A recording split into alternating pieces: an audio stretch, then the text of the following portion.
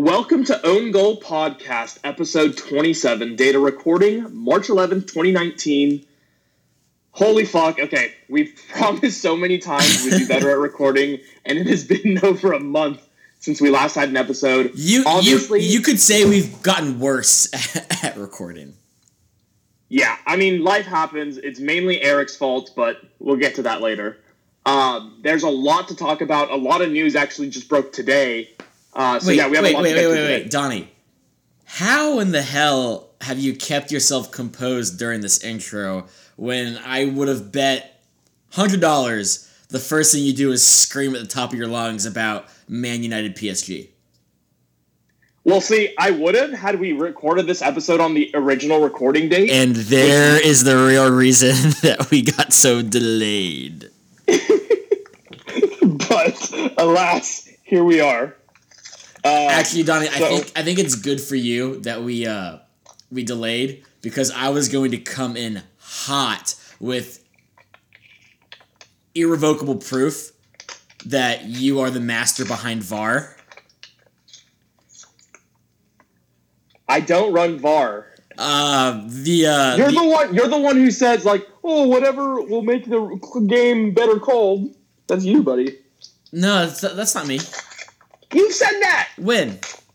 To me! When? When the VAR was first being used for the world, we texted about it. Really? Pull the text up. Yes. Let's see. Oh my god, you're right. Pull the text up. I text you more than anyone else on earth. Pull the text up. You're a joke. Let's see the proof. It's true. I'm a joke. You're opening up your mail while we're recording the fucking podcast, and I'm a joke. You forget I can see you.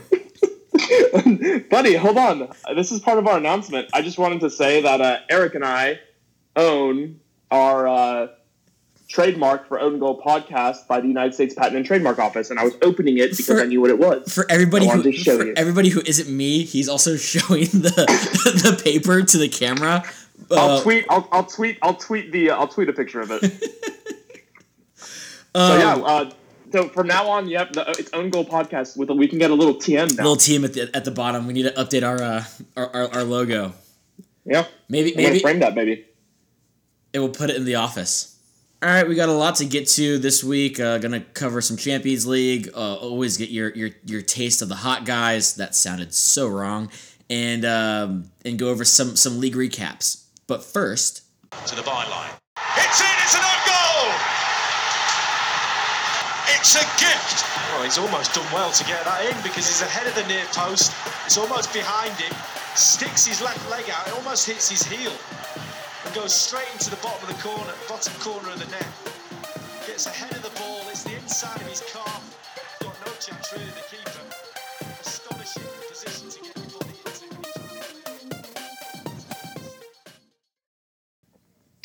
As always, we start out with what's new in the soccer world, some news from around the game, and we actually had a couple of major stories break today. First and foremost, Solari has been sacked by Real Madrid to end a very tough kind of couple of weeks for them, and Zinedine Zidane is back at the helm. There are so many ways to approach what just went down. The historically shitty run of form that Madrid had, seeing them lose at home to Barcelona twice and to Ajax, eliminating them from 3 different trophy competitions in the span of, I think, 6 days or 8 days or something like that. Historically bad for a club as, you know. Yeah, no, I totally agree. It was terrible. I think we were kind of in agreement that getting rid of Zidane over a transfer conflict was stupid to begin with, but I mean, only something Perez would do because he's a psychopath. Well, that's the other way of how I wanted to dissect what the hell just happened.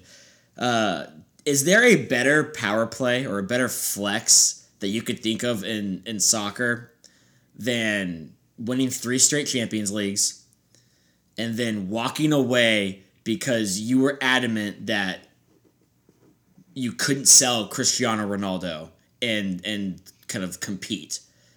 And then that club goes on a really bad run of form for most of the year, honestly.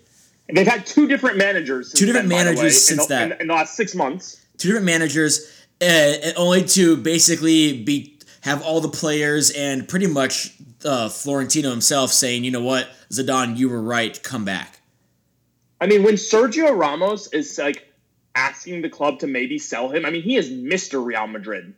To be fair, he wasn't asking the club, he was yelling at Florentino, which I think, yeah, he's the president of Real Madrid, but for those that aren't aware, apparently there was, after the Ajax defeat, there was a verbal bust-up between Perez and Sergio Ramos, where he was heard exclaiming, "Pay me and I'll leave."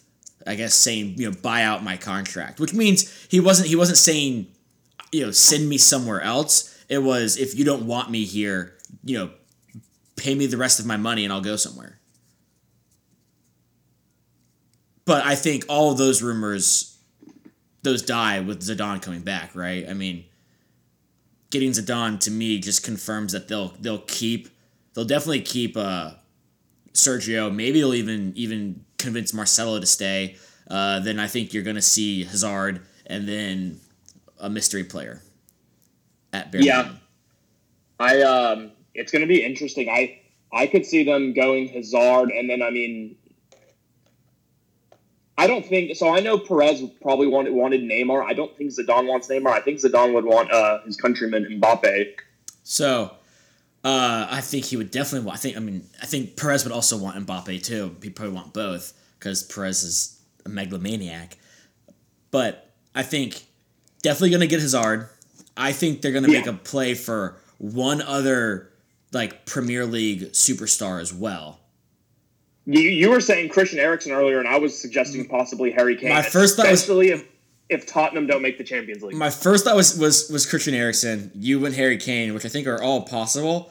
But I heard another rumor today, and it plays along the countryman aspect that I think could be very enticing, especially if they don't make the Champions League. N'Golo Kante. Oh, thank God! I thought you were going to say Paul Pogba. I was going to cry. I don't think Paul Pogba wants to leave Beans and Lingard. Oh, plus everyone loves Solskjaer. Yeah, so much. No, I could see, especially if Chelsea don't make Champions League. Mm-hmm. Because even though Real Madrid are doing what we'd say really, really bad, they're going to finish second in the league. So they're going to be in Champions League soccer next year. I could see Zidane, saying to Conte, "Come on, man, let's do this."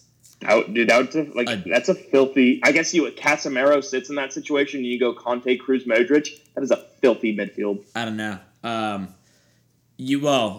There have been rumors and inklings of Modric being potentially shopped around.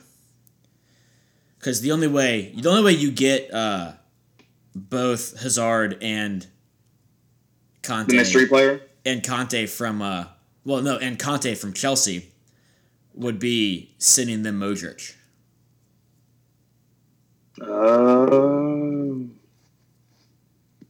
Yeah. We'll see. We'll touch on this a little bit more when we briefly talk about La Liga, but the other big news that happened today is Louis van Gaal has officially retired as a manager. He's been to a bunch of teams. He managed Ajax, 2 stints with Barcelona, 2 stints with the Dutch national team, Bayern Munich, most recently Manchester United. Great career accomplishments. Won the Champions League with Ajax in '95, multiple Dutch titles with Ajax and AZ, multiple La Liga titles, won the Bundesliga, finished third at a World Cup, won an FA Cup. But most importantly of all, he once showed his testicles to his Bayern Munich players at halftime, quote, "so they knew that I had them," end quote. That to me is amazing. Imagine you're just getting ripped on and then your coach just pulls out. I bet you had some meaty balls too. He just pulls out some nice meaty Dutch balls and he's just holding them. Fuck. That had to galvanize the team. It would galvanize me. I don't know if it would galvanize me, I'll be honest. I'm probably coming out of that locker room shell-shocked. You're just going to be dog shit because you're thinking about your coach's balls. I think it's making me worse. Really? Well, I get it. Van Gaal's an older guy. If you maybe had one of the younger coaches showing you the balls, maybe that would be something more appealable to you. I just don't think somebody else exposing their genitalia is going to galvanize me to perform better than I was already trying to perform. Okay, obviously when you put it like that, it sounds stupid. I just but when feel like when you put it like that, anything would sound stupid. I just feel like the effort I was putting in at the first half is probably going to be the effort I was putting in after that event as well. See, I disagree. I will never want to see this old Dutch man's testicles again as long as I live. So I'm going to. So it was like any little 1% I was holding back subconsciously. Like I am playing balls to the wall. So this is like a negative reinforcement kind of thing. Yeah, I mean that's how I was raised though. Like my parents, no, I get it now. I'd get a 99 on a math test. My parents would be like, "Why wasn't it 100?" I'd be like, "Nobody got 100 in the class," and they'd be like, "Well." When you said kind of galvanized, I was thinking like, you know, that rallies the people, it fires them up and inspires them. And I'm just like, I don't think I'm being inspired by that show of testicle, you know? Yeah. Enough ball talk for one podcast. Until we get to Hawkeyes, you know. So this is we've talked about FIFA quite a few times, almost always negatively. So I'm just gonna start calling when we do this segment fuck FIFA. Yeah. FIFA is now considering making the 2022 World Cup in Qatar, the one built on slavery, which we despise.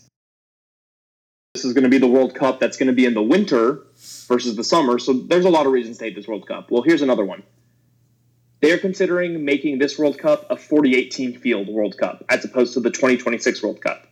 Because FIFA did some studies, and they showed by expanding the field to those additional 16 teams, it'll equate about $400 million in extra revenue. Well, you know, as negative as we are about FIFA, I think there is one thing that we need to give them credit for. We can always count on them to be consistent, you know? Like, it's not surprising, right? It sucks. And then here's another thing. This is already going to be the worst World Cup ever because of aforementioned slavery. And it's in the winter. Yes, but I'm really harping on the slavery piece because we've been very anti-slavery from the start of this podcast. We haven't really come out as anti-winter. I'm not anti-winter. I'm anti-World Cups in winter. I get that. I'm just saying, so that's why I'm really just leading hard with the anti-slavery piece because that's the bigger, you know. But we are also very, very anti-48-team World Cup. So, you know what? Fuck it. Just let them lump it all in now. Get over it. Obviously, I don't want it to happen, but when they released these numbers, that to me said they're not considering it. They've already decided. Well, at least there's no way the U.S. will miss this World Cup. Too soon. Oh, my God. And now this takes us to the championship. Holy shit. We don't talk about the championship. This is much bad. On this podcast. We will talk about it. We will talk about it when we get near the end because the promotion fight in the championship is fascinating to watch. Absolutely. It's not just the actual games and the effort the players give, but the fan environment as well. It's unfortunate when thinking about the crazy fan environment around those clubs because that's kind of what led us into our next story, which is Birmingham City Aston Villa had their derby game where a fan came onto the pitch and punched Jack Grealish in the back of the head. Yeah, Jack Grealish is the captain of Aston Villa, but I think Jack had the last laugh because he ended up scoring the game winner. He did score the game winner. They asked him about it in the post-game presser, and I mean, he made a point that a lot of people were making. He said he was really lucky. What if that, lunatic had some sort of shank, shiv, or weapon? Could have had some pretty dire outcomes. There's been a lot of talk about this. Some people saying that the stadium stewards need to be armed. Some people are saying that the stadium stewards need to just do a better fucking job of preventing people from getting onto the pitch. There's just a lot that's shitty that kind of goes on, and that's why for the most part, when you see people quote unquote doing the harmless streaking across the field, it's not necessarily a laughing matter, with the exception of Pussy Riot protesting Putin. I think that where they were clearly running not towards any players, they were running to make a statement against an oppressive regime. But when you have these people running onto the field trying to touch people, that's when you get some real problems, and it's somebody's going to get hurt eventually. If somebody's going to die. Yeah. Because somebody's going to get stabbed. It's ridiculous. If you're a fan of a soccer team, fucking stay in your seat. You're not entitled to be on that field. Like, it's ridiculous. And you know what? The law agrees. The fan who ran for the field will be going to jail for 14 weeks and will be banned from any soccer stadium in England for 10 years. I think it should be a lifetime ban. So he got a lifetime ban from Birmingham. Yeah, I think it should be a lifetime ban from all stadiums. Yeah, I agree. But that's all I'm saying. But, yeah, ridiculous story. Here's another kind of ridiculous story. Gates, you want to take this one? We're going with my boy KPB? Oh, yeah. So, yeah, Kevin Prince Boateng, who, if name sounds kind of familiar, but you can't remember why, recently moved to Barcelona, and what I think was a shock move as to why the hell were they doing that. Well, during his home debut for Barcelona, his house was robbed, and $340,000 worth of valuables, mainly jewelry, were taken from his place. What a perfect time to rob somebody's house.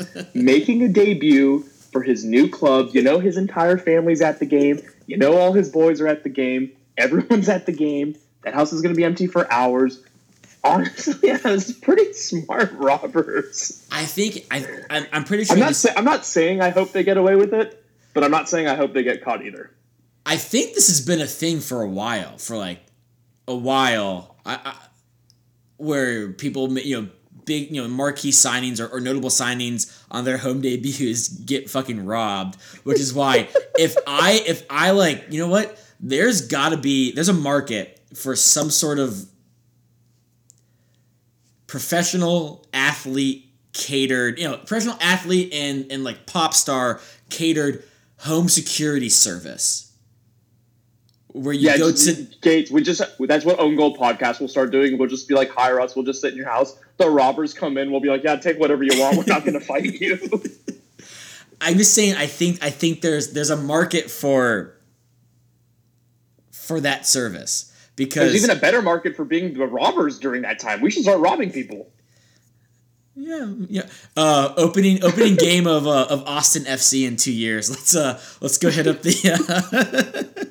Let's just start robbing people in Austin's houses randomly.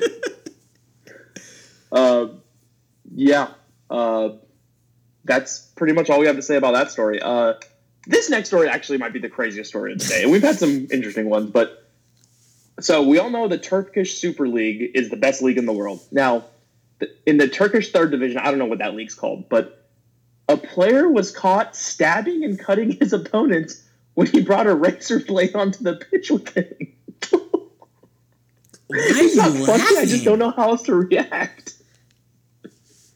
Nobody was like seriously hurt. He didn't get like a major artery or anything, but that's good to know. But like, what a psychopath. Hey, do you have any thoughts on this? No, I'm just going to keep laughing on my own. Well, I kind of want to just let you keep laughing because it just makes you sound really fucked up. I'm not fucked up, but like, then the headline is like, he's slicing people with a razor blade. Who does that? Yeah, I mean, it actually kind of plays into what we were talking about with the Birmingham fan. Like, what if that guy had a razor blade? No, I agree, and I guess players should be banned from stadiums too. We can't even trust the players now. I think he was. I also. I don't even think we can have soccer anymore. Players are bringing knives. I also think this guy is like serving like 10 years in prison. Yeah. That he assaulted several people with a blade. The Turkish legal system is not known for being forgiving either. So. No, they are much more about punishment than rehabilitation. Yeah. So, in the end, I mean, it's fucked up and deranged, but I think he's paying the time. So we've got this next story is sad. It's the worst type of Marcelo, and it's sad Marcelo.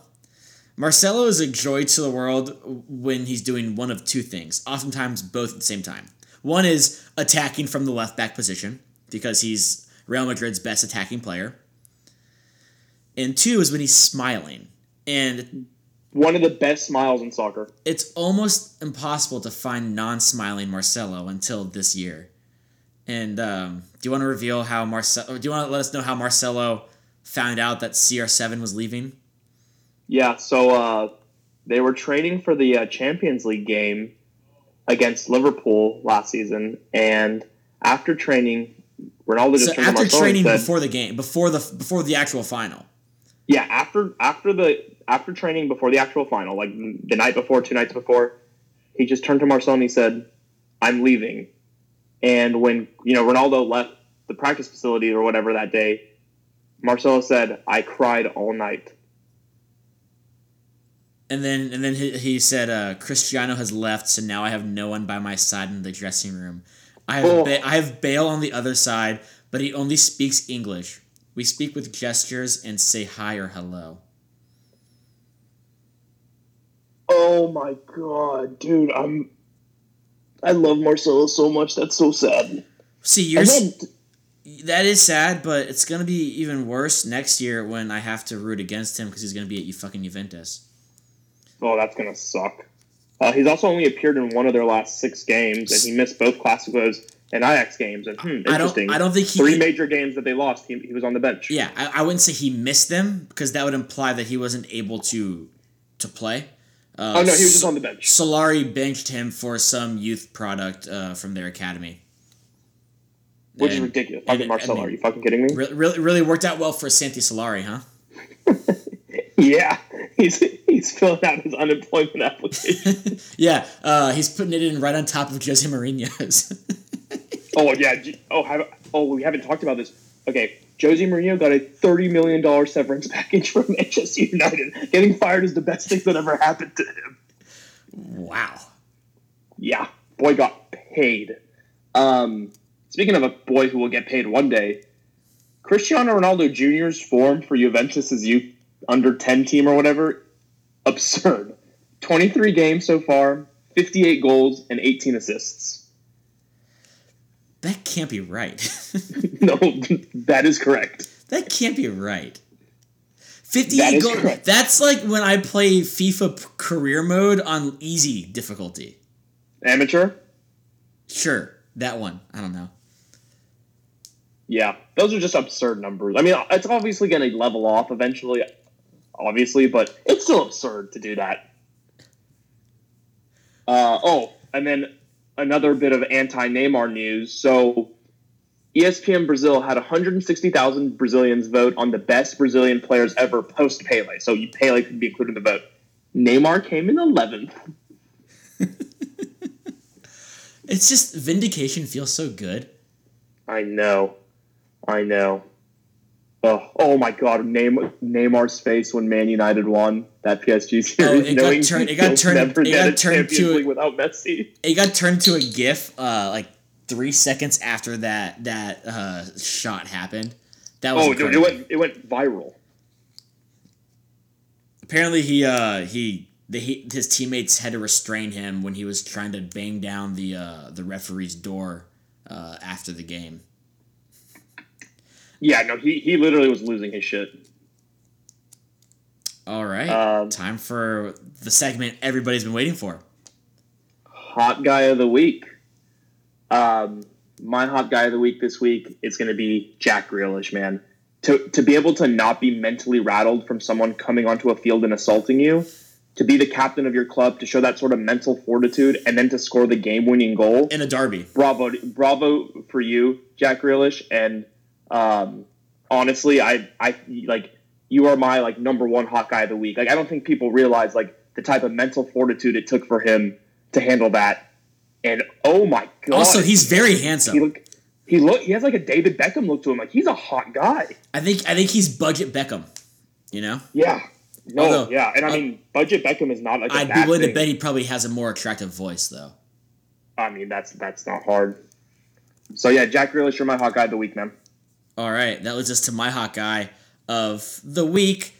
Because of our recording time, I think week is a fungible time frame. I'm going with the guy that stole the fucking show against Real Madrid. Dusan Tadic fucking killed. So funny that you picked Dusan because before this, like, had we recorded last week when we were supposed to record, I had Dusan Tadic as well. But the Jack Grealish thing made me pick João Grealish. So we almost had the first unanimous hot guy of the week. Like, we came that close, but I mean, I had to give it to Grealish after all that. So Ajax scored 4 goals against Real Madrid in Madrid, and Dusan assisted the first one, scored the second one, was not involved in the saucy free kick, but was the creative outlet for the fourth one as well.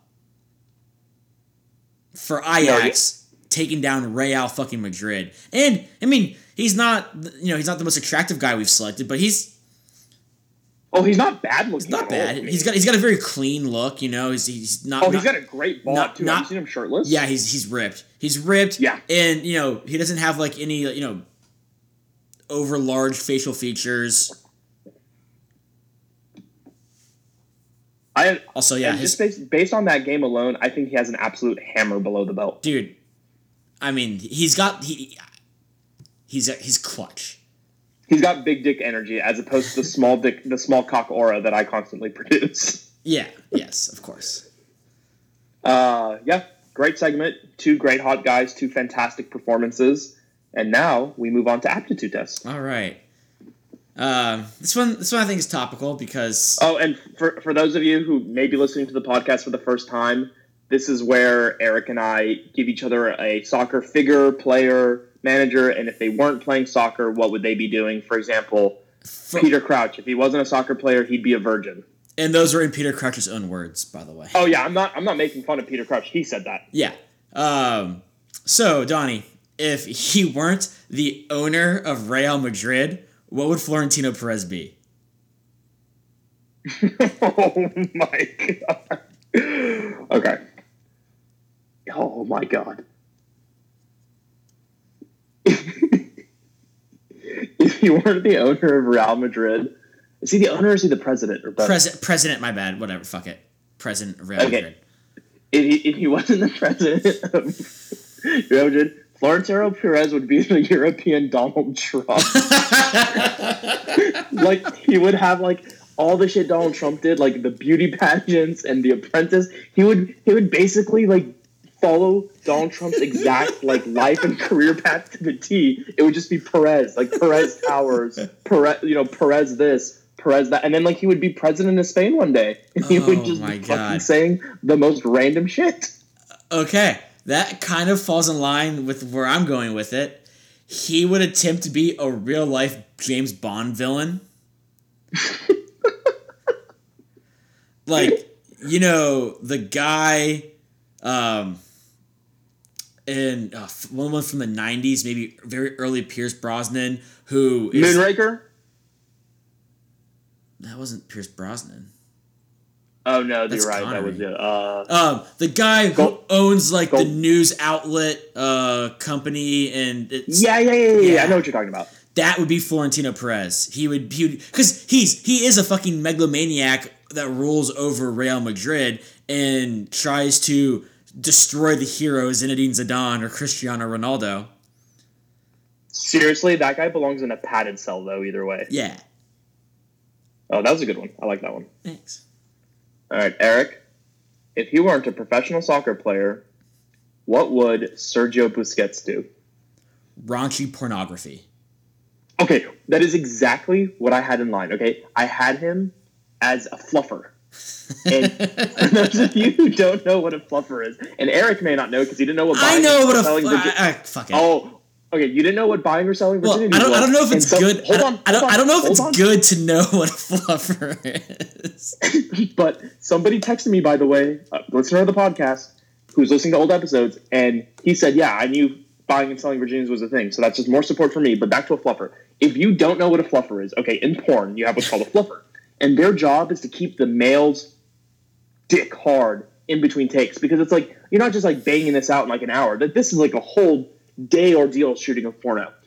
And so the fluffer's job is to keep the guy's dick nice and hard. And that is 1,000% what Sergio Busquets would do, because that was his job for Barcelona, is to keep the more talented midfielders' dicks nice and hard. Donnie, it's such a perfect metaphor. I'm sending you the first image that shows up when you Google Sergio Busquets, and that is exactly this guy works in just like disgusting low quality pornography. Oh my god. He's not attractive. We should put this photo out. We should put your hot guy of the week, my hot guy of the week, and this photo out on the Twitter account. Which one of these is not like the other? Two of these. Here's gonna be the tweet. Two of these are hot guy of the week. One's the fluffer. Guess which? But yeah, and actually, now we're plugging in a little mailbag for douchebags. Yeah, we got our first mailbag aptitude test from our gotta give him credit. Probably our number one listener. Number one listener and biggest fan, not size wise, just like he likes the podcast a lot. Yeah, Nick Foster. What would Ole Gunnar Solskjaer be doing if he wasn't manager? And why is it being? Dude, Nick, I love you, buddy. You gotta work on your wording you use, because you always fuck these up. Why you have to have somebody proofread this shit, Nick? Why is it being the voice of Gollum, Smeagol, and Lord of the Rings? ? Photo attached for reference of the actor. So, Nick, I absolutely love that you attached this photo, because so many times I've wanted to text Donnie, why does Solskjaer look like Gollum?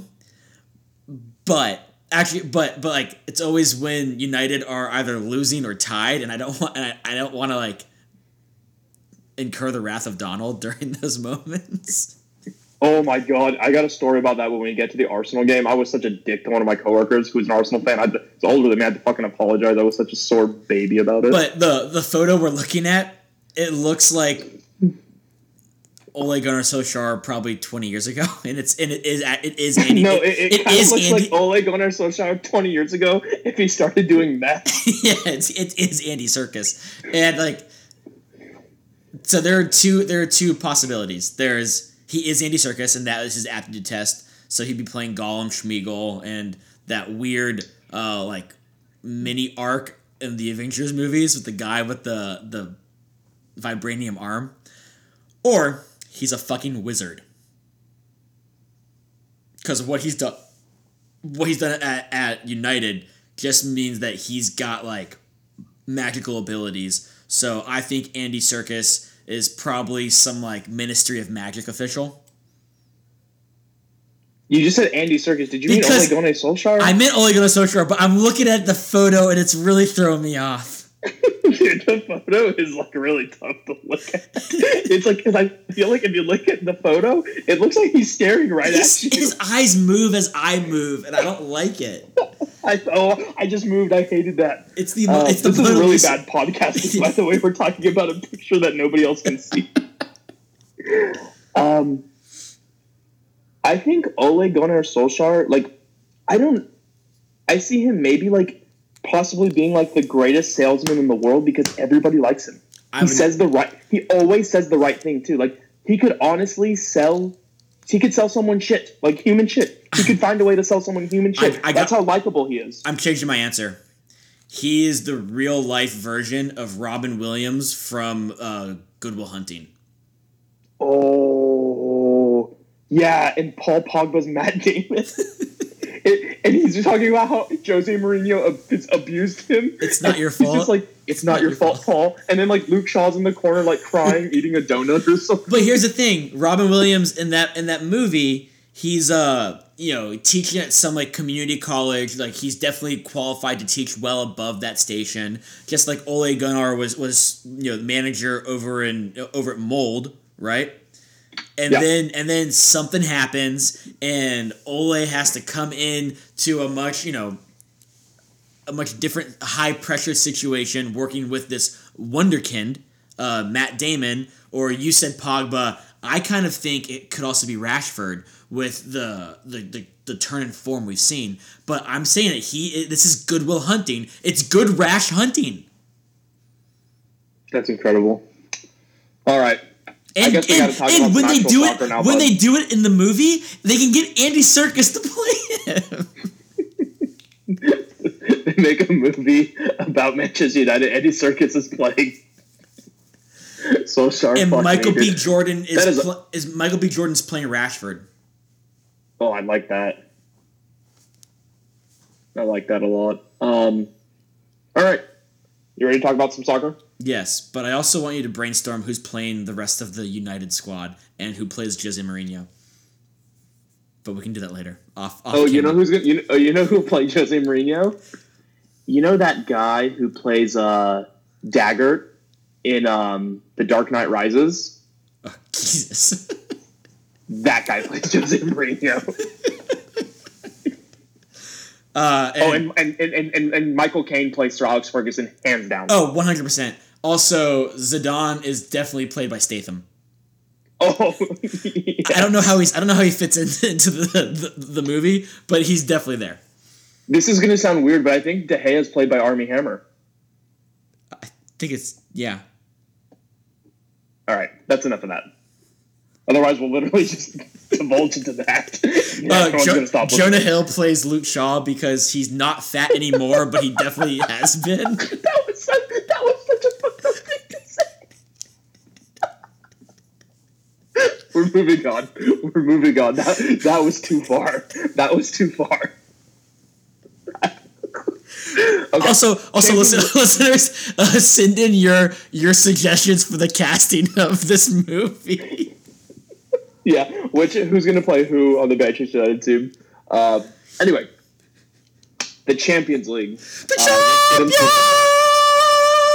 So those you may know that Eric and I had a calendar bet about who would, if the loser would have to take like a calendar pick in certain jerseys and all that. Only 4 teams have gone through, and I already lost. Mathematically, I'd like to remind people I'm the guy who got 15 of 16 of the teams into the round of 16 correct. Guy who predicted France winning the World Cup before it happened, but Eric. Remind the listeners that I'm the guy that predicted Ajax would beat Real Madrid. Oh, you tried to puss out, but I made you stand to it like a man. Aren't you happy I did? Yes. I still have a chance. If you switch to Real Madrid, I still have a chance. I know. At least time. I know. This, I think, is what they would call, Donnie, being hoisted on your own petard. But if you did what to my petard? Yeah, you hoisted yourself on your own petard.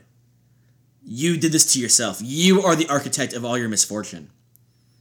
I'm just an idiot, apparently, when it comes to picking soccer games. Apparently, I'm just not good at picking the round. This was not good for me. This was a bad look for me. But let's get into it. Let's get into the one that I did get right. Manchester United versus PSG. Holy Things looked hell. bad after that first leg. PSG won 2-0. Ashley Young was an absolute liability at right back, which he usually is against a really fast, talented player. Pogba got a double yellow red card. A bullshit It was second a bullshit yellow card, second yellow, seen as Kimpembe and what's his name should have been red carded, double yellowed like in the 45th and 50th minutes. Although kind of a good thing. This was also the game where Martial and Lingard both died in the first half. It's kind of a good thing. And Rashford was playing the whole second half with like a hammy injury or something. No. That was against. That was Liverpool. Yeah. Wow, you guys have really had some bad injuries. Shit. Yeah. But it's kind of a good thing that Kimpembe didn't get that second yellow that he deserved, like in the 50th minute of the first leg. Yes. Because we'll get to that in a second. Well, yeah. Let me build up. So Man U down 2-0. First Solskjaer loss. Everyone's depressed. I'm depressed because I somehow convinced myself Man U would win this series. No team has ever lost the first leg of a Champions League knockout round game. Every team that's lost their first leg at home by 2 goals or more has never come back to win in the away leg, ever. Until now. Things started out hot in Paris with the first 2 minutes. There was an errant back pass. Lukaku was all over it, rounded Buffon, boom, 1-0. Instant PSG response, boom, 1-1. Rashford fucking rips a shot. Buffon fumbles it, 2-1 Man U, and then that sweet, sweet, beautiful penalty that we got, yes, through VAR, I will admit. But the handball that was from Kimpembe, that's why it ended up being a good thing that he wasn't second yellowed. And also for people saying that's not a handball, listen, you can criticize VAR all you want, and I agree, VAR sucks, but that was 1,000% a handball. His arm is sticking. It doesn't matter. Here's my question: the rule, his arm was out. The rule, as it currently states, does not deal with intent at all. Correct? Correct. So everybody making the argument of there was no intent, which I completely agree, there was no intent. That's not what the rule states as it is right now. I wouldn't mind that being a suggested rule change, if there is deemed no intent. But I also think you have to fucking get rid of VAR, because anything in slow-mo is going to look like it has intent, for the most part. That's like, yeah. So I actually don't think VAR helps refs get the calls right. It actually VAR is stupid. VAR lets refs get away with making the wrong calls because they're no longer making the calls. They're making whichever call will allow the play to continue, and they're going to wait until they have a super slow-mo view of something, which doesn't actually give you the proper view of what's going on. I totally agree. Actually, Alexi, okay, I'll talk about this in a second, but just to recap the game real quick. Yeah, can we not bring up Alexi Lalas in our fucking pod? This is a happy place. Okay. Are you about to bring up Alexi Lalas? Yeah, I was going to bring up Alexi Lalas in a second. But this is a happy place. We don't need him. I know, but we got to bring in the Boogie Monster every now and again. So who's going to take the penalty? Pogba's out. It's going to be Lukaku. It's going to be Rashford. Rashford has never taken a competitive penalty before. That is so... You want to talk about having big dick energy as a manager? Oh, yeah. Well, no, actually, he said he said after the game it was up to Rashford and Lukaku. He said one of them will take penalties and they had to fight for it. And I think Rashford big dick energied Lukaku and was like, I can make this. I will make this. And Lukaku was like, okay. And Lukaku, by the way, who had 2 goals on a hat trick. Yeah. But we've also seen Lukaku take some less than stellar penalties before. Lukaku's shit at penalty taking. I don't know why it was not just Rashford from the get-go. Yeah. But what a penalty that was, by the way. Just a absolute... I mean, Buffon guessed right, but didn't matter. Nope, he just ripped it. Oh, sent Man United through. Also, Neymar we got The only thing that makes me sad is Mbappe being heartbroken. That hurts me. I feel bad for another guy, and it's all his fault too. Buffon had a... Oh, yeah. He's never won the Champions League. And he had a horrible game. Yeah. Yeah. That was bad. No, PSG lost that game. Manchester United did not win that game. But all 3 goals were on mistakes. It's one thing if PSG had lost that game and it had been I don't know, somebody else's fault. But the fact that it was Buffon's fault, it's a bummer. It's not how I want to see him go out. Apparently the PSG players were so depressed after the game. They asked Tuchel if they could go on a vacation. They could have a holiday. And they could have 3 or 4 days. If you followed Thomas Tuchel at all when he was at Dortmund, you knew there was no fucking way he was going to grant that request. Yeah. One cool thing though. This isn't cool. This is expected. After the game, Neymar had to be restrained by his teammates because he was trying, or by PSG team managers because he was trying to knock down the ref's door to protest the call. While he was doing that, Edison Cavani, who was also injured, was walking around the pitch, helping up and consoling his teammates because his immediate reaction was caring about other people instead of worrying about the spotlight for himself. So, we always talk about how Neymar sucks and how I think he's tried to decapitate Cavani. Cavani's still doing his thing and still being a pretty good guy. That's all I have to say about that. I have another good Neymar story after the game if you want to hear it. Yeah. After the game, Eric Cantona, Manchester United legend, and his friends started making provocative gestures towards Neymar.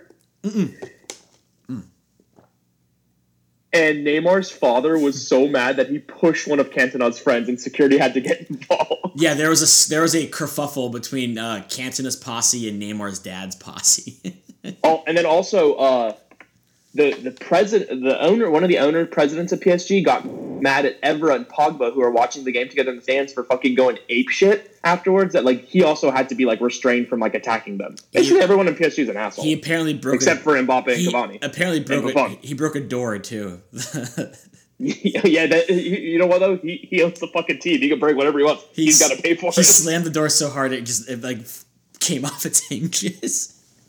So that game was nuts. It was historical. Man, you are in the round of 16. That's awesome. And now we get to go to an equally, maybe more nuts game.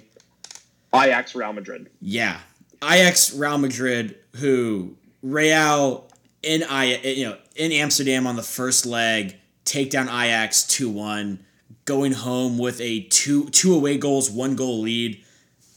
Sergio Ramos, gets the intentional yellow card.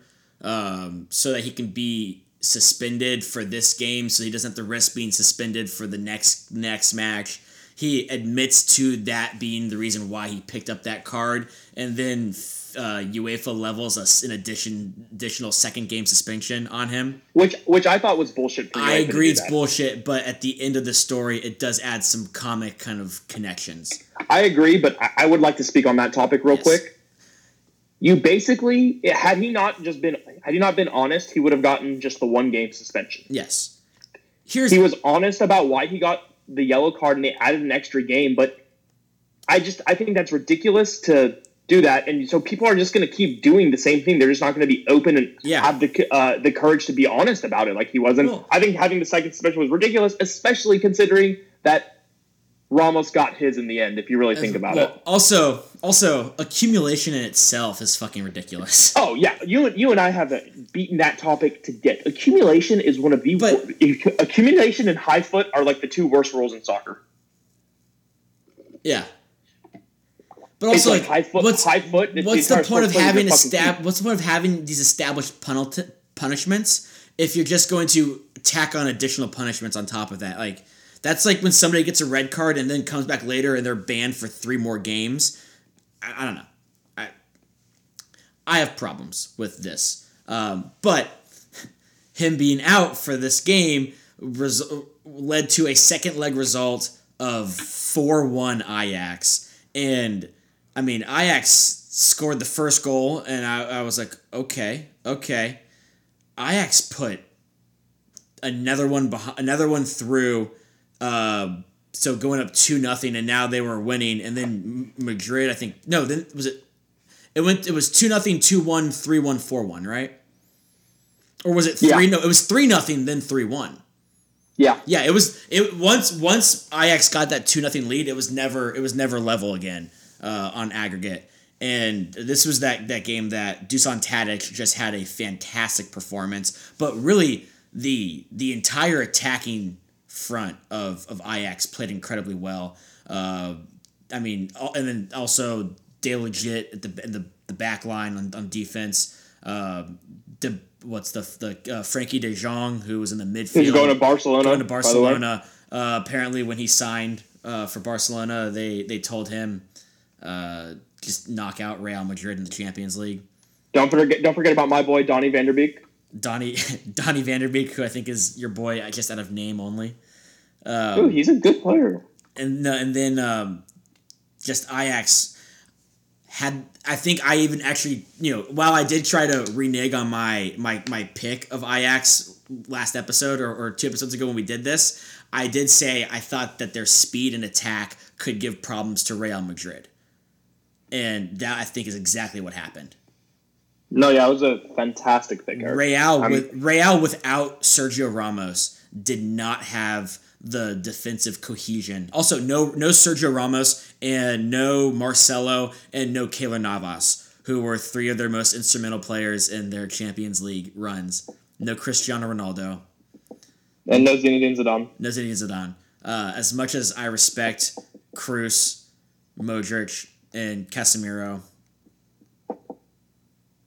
they're just not goal scorers, man. They didn't have their pieces.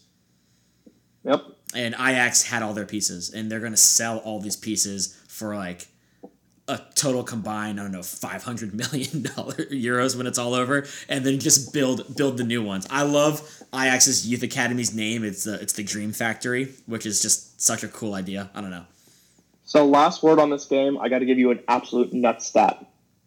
Gareth Bale makes more money than Ajax's first team, reserves, and youth squad combined. What? Yeah. That is nuts. Also, shout out to Edwin van der Sar, who won the Champions League with Ajax in 95, with Man U in 2008. What a nuts couple of days he had. He works for Ajax as like one of the football directors, and he's still a very avid Manchester United fan. What a crazy couple of days it must have been for him to watch his two teams come back like that. Yeah, that's insane. Yeah. And with that, we'll just briefly touch up on Tottenham Dortmund. Dortmund is the only team who lost the first leg so far that didn't win the second leg, actually. Yeah, more on that in a second. So basically, they lost 1-0 in Germany, total 4-0. I don't think there's really much for us to talk about here. I mean, they're just Dortmund is leading the candidate for mental midget of the year. There's right something now. to They're talk collapsing. about Dortmund in general, but I think it's better off in the Bundesliga coverage. So we Yeah. can just jump right next to Porto Roma. First leg in Rome. Roma 2-1 victory over Porto. Didn't some 20-year-old kid score both goals for Roma too? Dude, yeah, Zaniolo. That one. butchered his name. What a good name, by the way. He's honestly been the only good thing about Roma's season so far. Dzeko was hot guy early on, but he's really faltered a lot. Last third of the season and in Champions League. They've had some injuries with Singa's under and Sharawi just got healthy, but Eusebio De Francesco hasn't been playing him. So just a lot of things not going right. And this was the upset I actually believed in when I picked it. I don't know if it was so much of an upset, man. Porto, I struggled over this one. Porto is a really, really good team with a lot of good young pieces. Yeah, I'm upset in the sense of how I think most generalization was Roma from Serie A probably favored over Porto, especially when they emerged from that first game with a victory. But did you see the footage from this game when Pepe, who is at Porto still playing, got in the face of Edin Dzeko? They did the thing where they touched foreheads, and you can see Pepe's mouth clearly, and he just screams, "Fuck you!"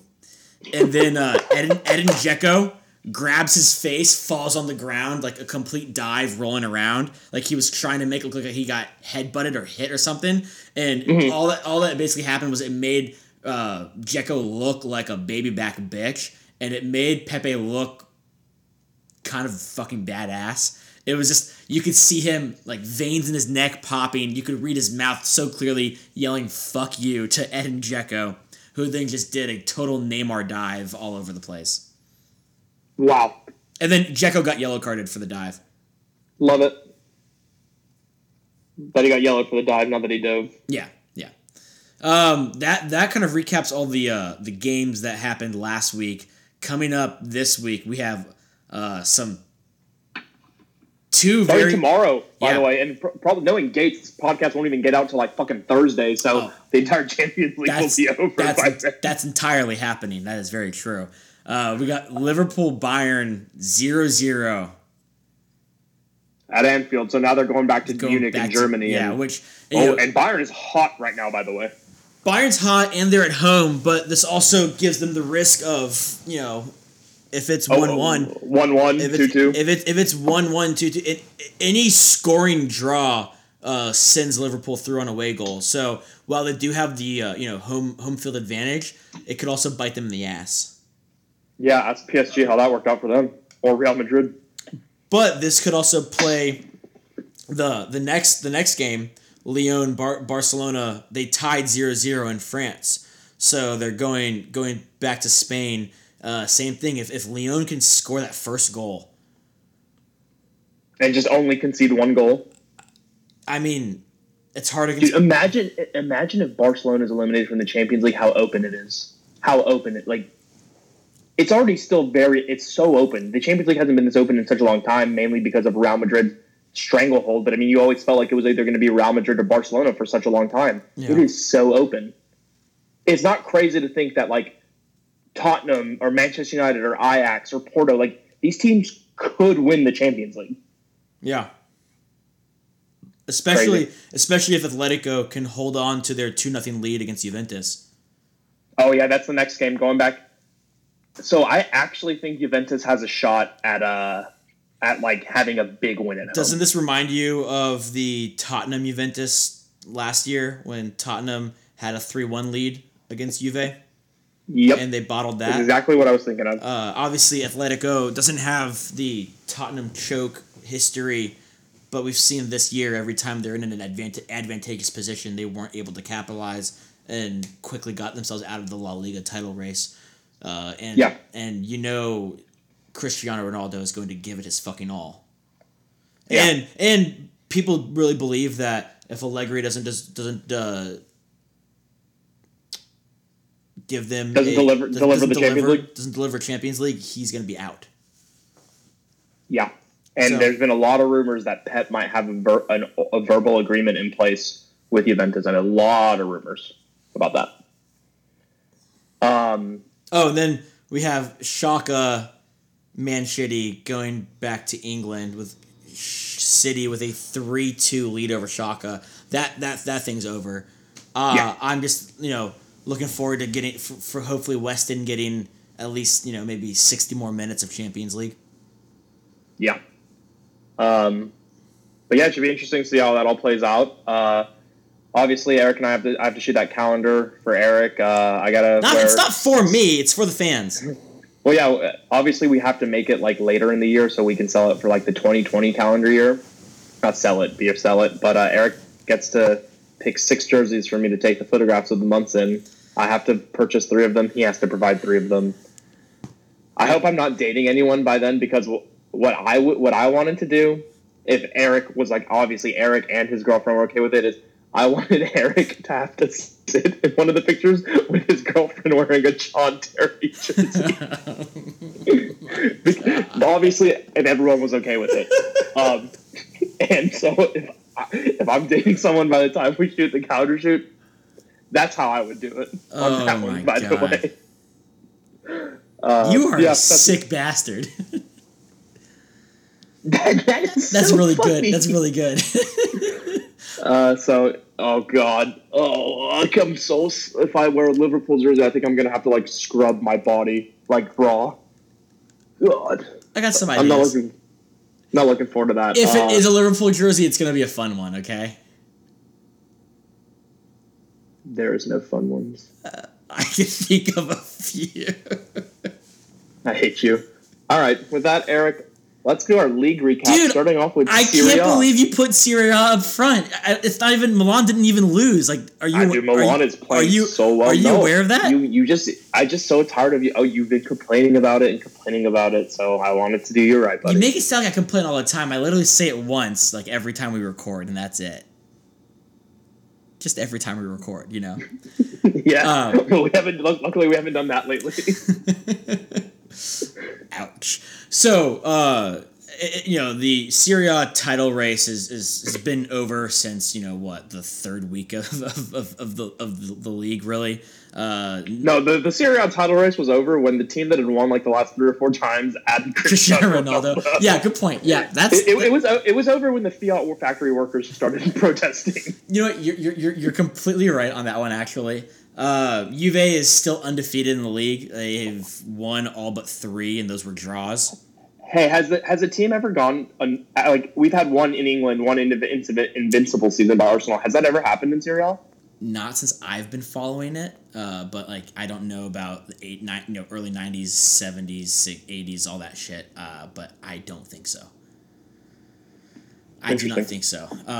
But yeah, that's on the table for Juve this year. They still have not lost a game, and they've won almost all of them. It's not like they've had half their games be draws either. They've been fucking kicking ass.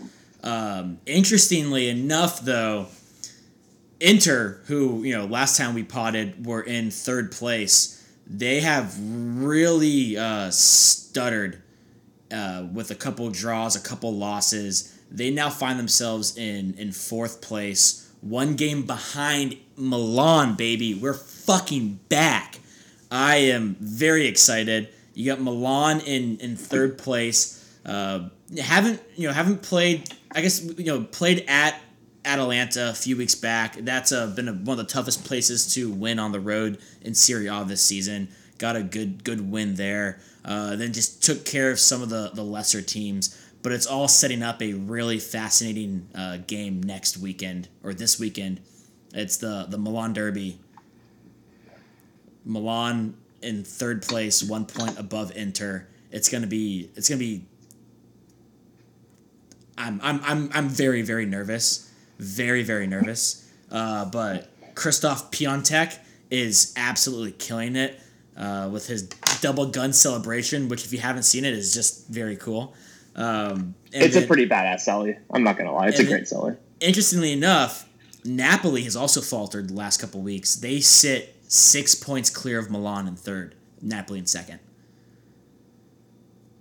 Things are heating up in that top four. It's going to be interesting. And I just want to point out that right now, Manchester United's in fifth place and Milan's in third place. Yeah. I would. So Donnie and I have a bet as to we each think our team is going to finish worse than the other person's team in their respective tables, and that's a bet I would gladly lose. Yeah, obviously I don't want to fucking win it either.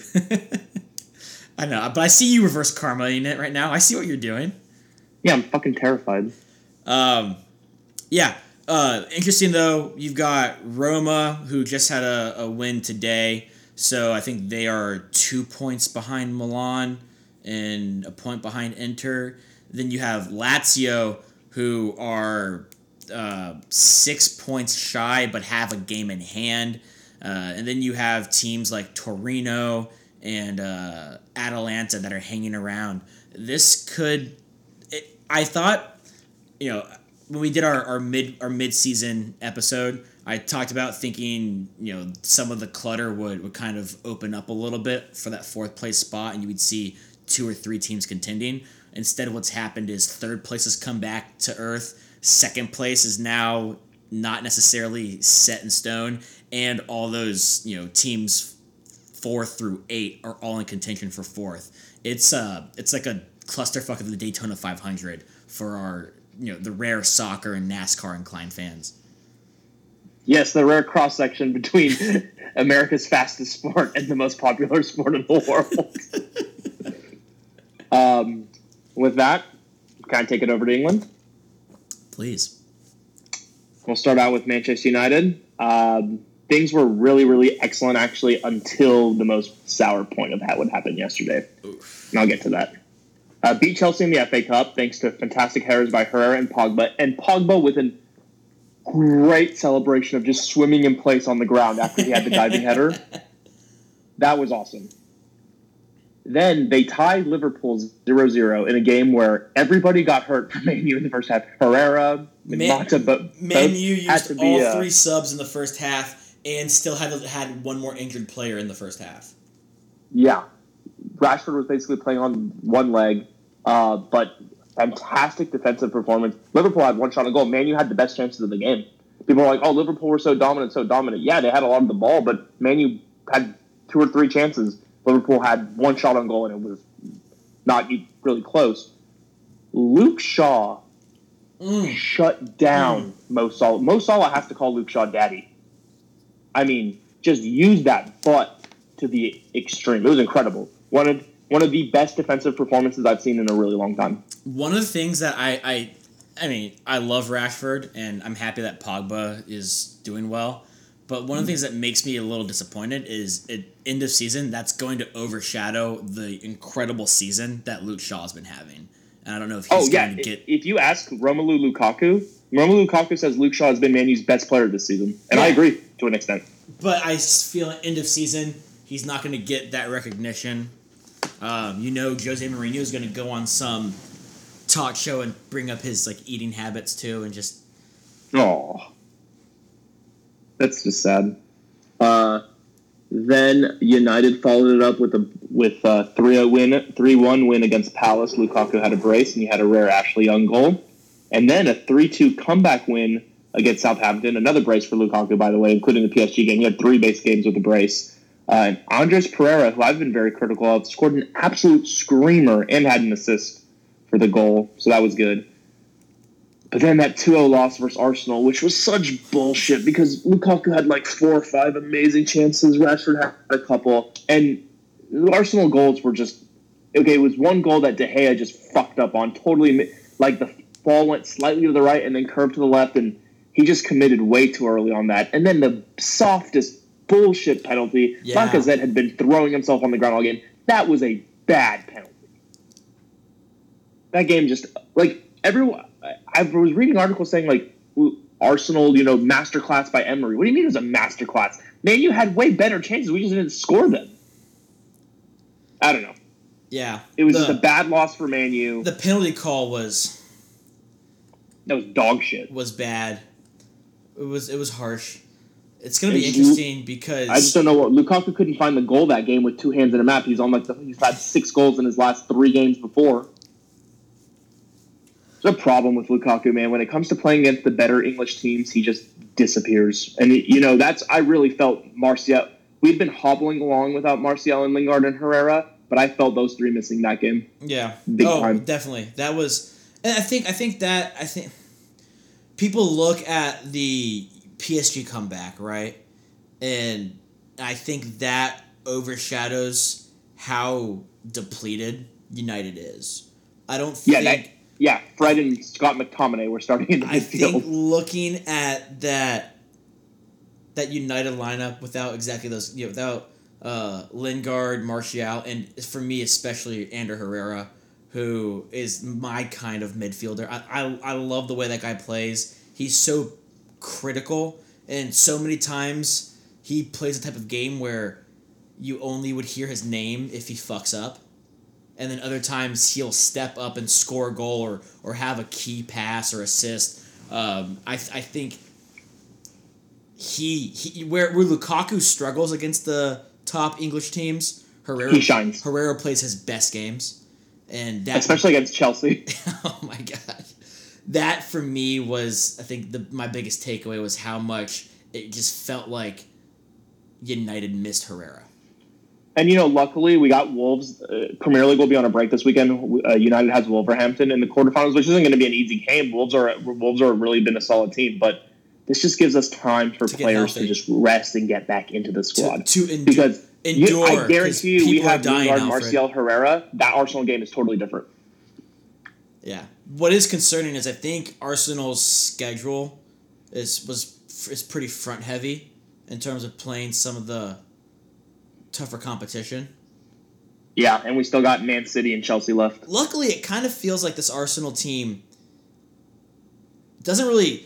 Their level of competition isn't what fucks them up, it's themselves, right? I think this Arsenal team is as liable to beat a United or a Chelsea or a City as they are to lose to... West Ham. West Ham. Burnley. Crystal Palace. So I definitely think there are points to be dropped by Arsenal, but there's also, if United can't get healthy, there's points to be dropped by them too. Yeah, and we're going to get into that top 4 race in a minute. Liverpool, we said, tied United, and then had a 5-0 thrashing of Watford. Great backheel goal by Sadio Mane. You should look at the highlight if you haven't seen it. Absolutely sexy. Tied with Everton 0-0. Liverpool looked awful in the final third of that game, but then beat Burnley 4-2, but dropped 4 points in that 4-game span. And Man City took advantage because they beat West Ham 1-0, beat Bournemouth 1-0, and beat Watford 3-1, in which my choice for the young player of the year was Raheem Sterling, had a hat-trick in that game, by the way. And then City won the League Cup final against Chelsea. And we haven't talked about this yet, but we got to talk about the Kepa thing. Oh my god. That Kepa mutiny. Basically, the game was going to head to the penalty shootout, and the coach for Chelsea, what's his fucking... I always forget his name. Maurizio Sarri. Sorry, there it is. Sorry. Sorry, tried to sub out. So there was an injury Kepa. knock, Good. in stoppage time of extra time, right? And the trainers came out and looked at Kepa, and then they went back as they do and talked to Sarri, and Maurizio Sarri decided that he was going to put Willy Caballero in for Kepa. At which point, Donald? At which point, Kepa said no. Kepa just shook his finger, waved his hands, I'm not coming out, and just didn't come out.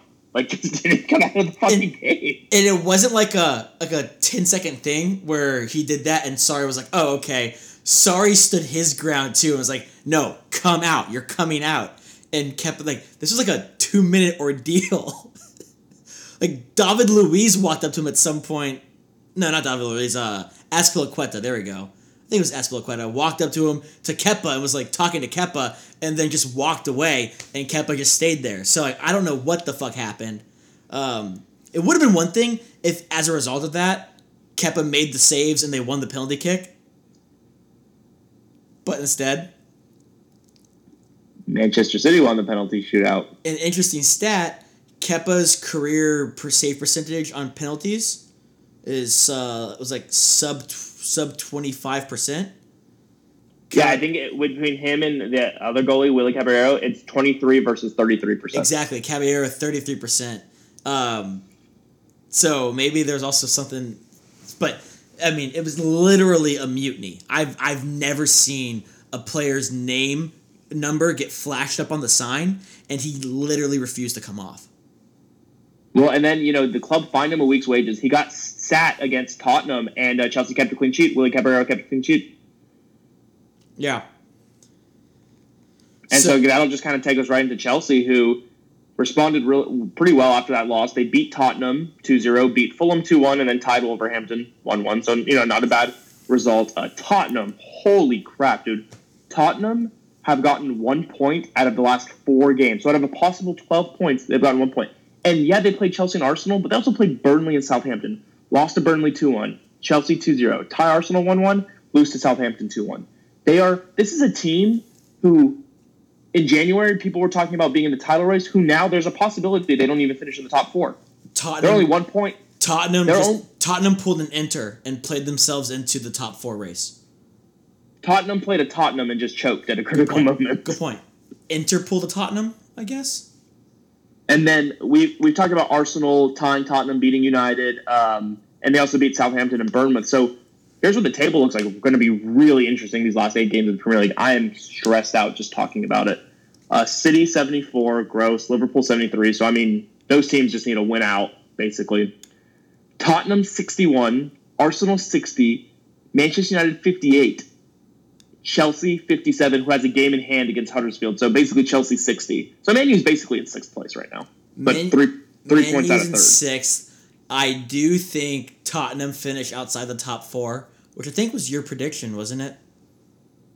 No, I think I had City, Liverpool, Tottenham, United. Okay.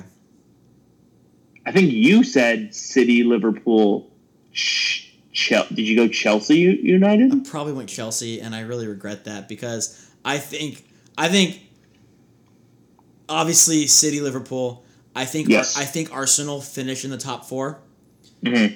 And then I think Tottenham. I think Tottenham are doing that Dortmund free fall.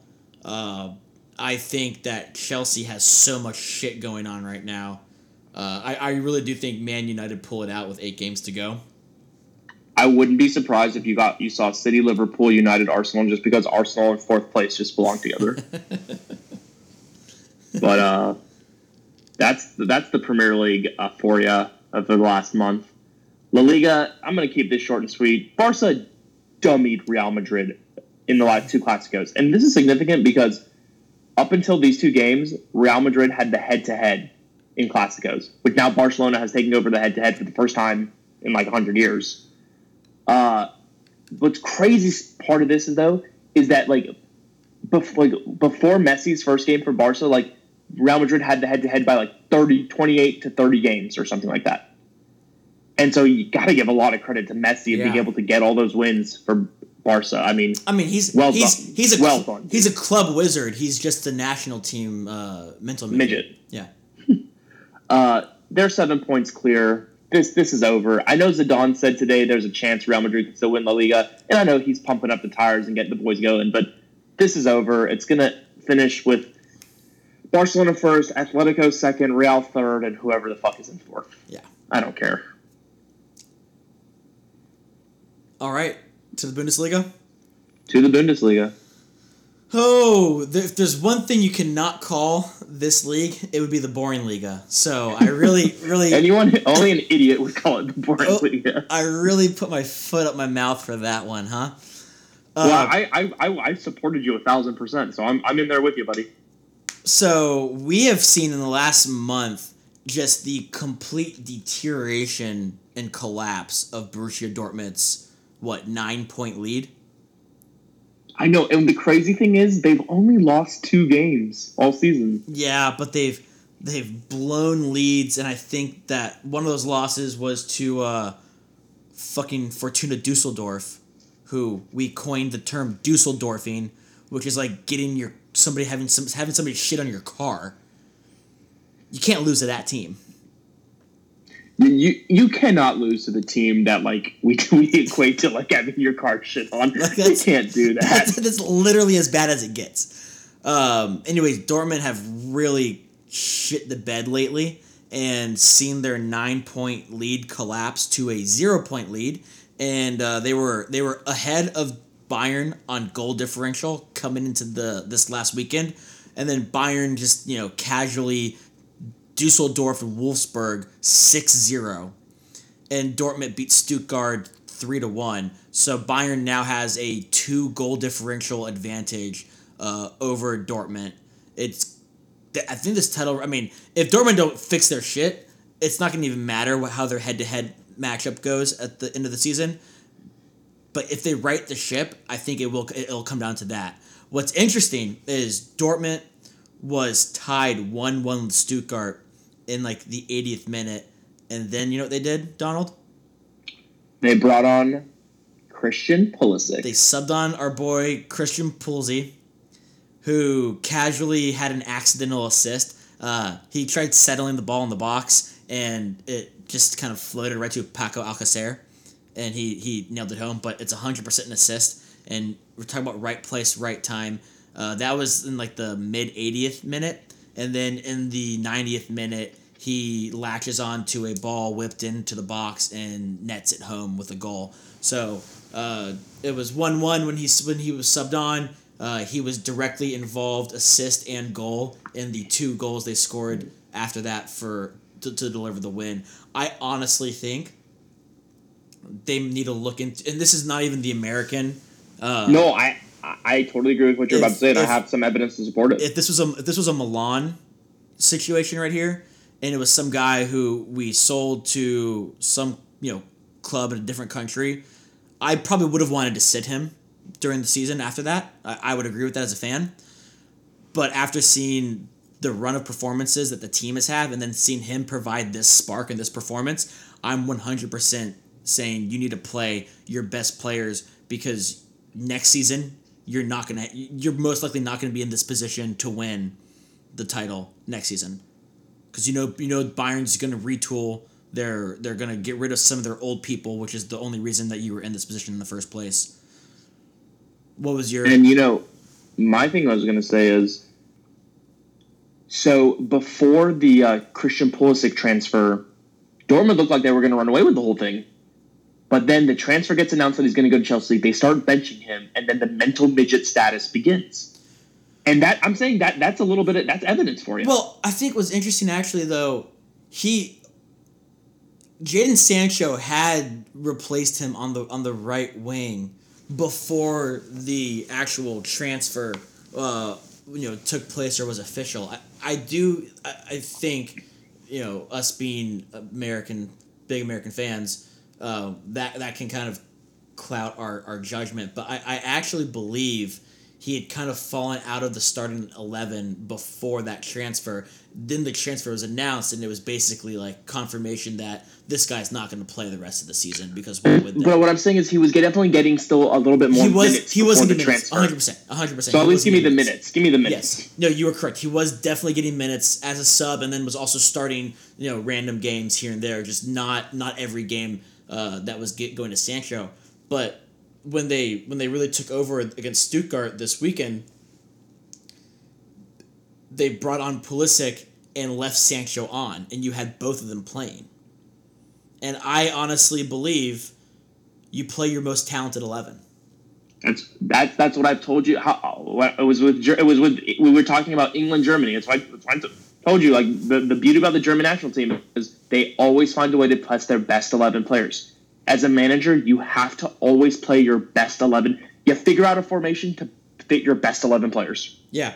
I don't know, an attacking four of Sancho, Pulisic, Royce, and Goetze. Yeah, and play with a false nine. With Axel Witsel as your holding mid.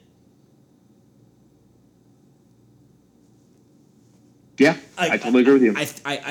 I will be very curious to see their next league game. Because they're out of the DFB Cup, they're out of the Champions League, so that's the only game to see them play. But I'll be very curious to see the starting lineup, and wouldn't be shocked to see Pulisic there. But I also wouldn't be shocked if he only comes on as subs the rest of the season. Yeah. Last note I have on the Bundesliga is that RP Leipzig is currently in third place, and I would love for them to seal a top 4 finish and have our boy Tyler Adams be in the Champions League next season. I think we're gonna get Pulisic and Tyler Adams in the Champions League, which is pretty awesome. I'm also nervously watching Schalke because they are 4 points clear of the drop right now.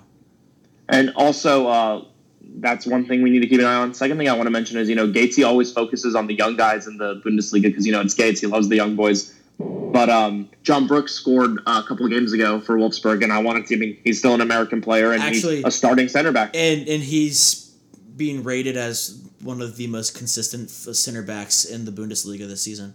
He's having a phenomenal year. Also, aging it up a little bit too. Aaron Johansson has returned to full-time training with the Werder Bremen squad after. I love it. After him and the Red Baron can be homies. He's in an interview. He said him and Josh's goal is to, in the same year, they want to start for Werder Bremen and start for the U.S. men's national team. And I love that mentality. I love that. I love that. The Iceman. Let me tell you back. what. I love it so much. I'm not going to need a fluffer for a while. The Iceman is back. Also, I briefly mentioned Schalke and how they're losing and how they're 4 points from the drop. Weston McKennie did have an assist in his first game back from injury. He won a long header because apparently he wins any fucking aerial ball when he's on the pitch, and he knocked it down to Briel Mbolo, who slotted home a nice goal. They ended up losing the game because they're Schalke and they suck, but McKennie's still playing well. He was a little shaky on the ball, but didn't get enough time on the ball to really establish himself. So I don't know what the problem is with that team, but they need to fix their shit because we can't have Weston being the best player on their team. That's not how I want him to grow. Yeah, totally agree.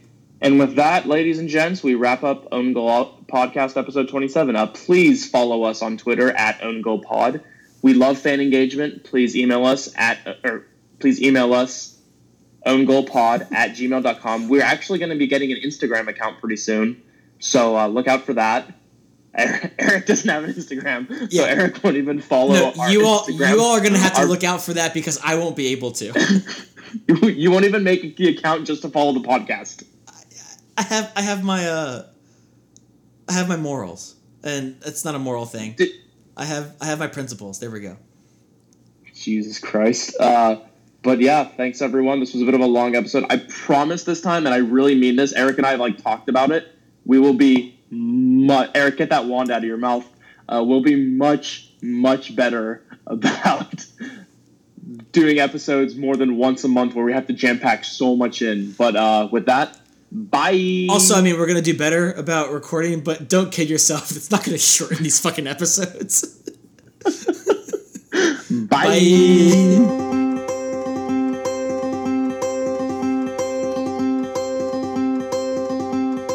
I was sitting wishing in this barren desert wasteland all alone,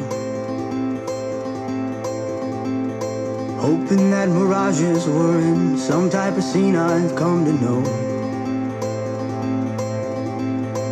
She whispered closely, told me this is all that we could ever be, but none of me would be the enemy and destroy our destiny. Our love is a battlefield, and I'm a soldier made of steel, and I'll fight until the end. Shallow wounds always mend, oh no, I won't camp here tonight. And I'll win your love, love, love, if you're ready for war. I'll run the sun, sun, sun, just surrender your core. I'll give you bombs of my love, but I don't wanna explode. So follow me, and I'll show you home.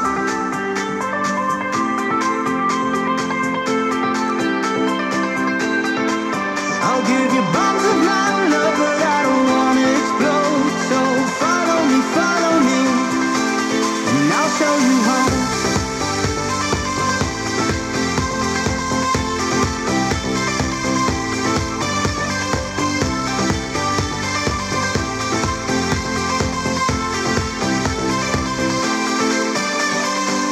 That girl could have crushed my spirit, oh yeah, right down to the bone.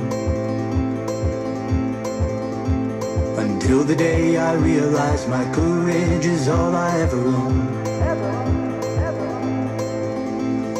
Cause our love is a battlefield, and I'm a soldier made of steel, and I'll fight until the end.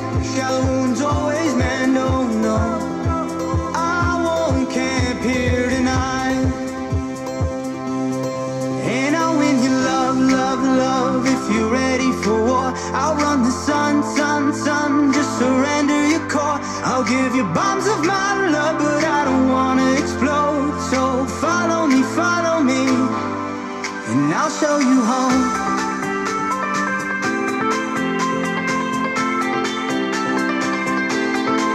I'll give you bombs of my love, but I don't wanna explode. So follow me, and I'll show you home.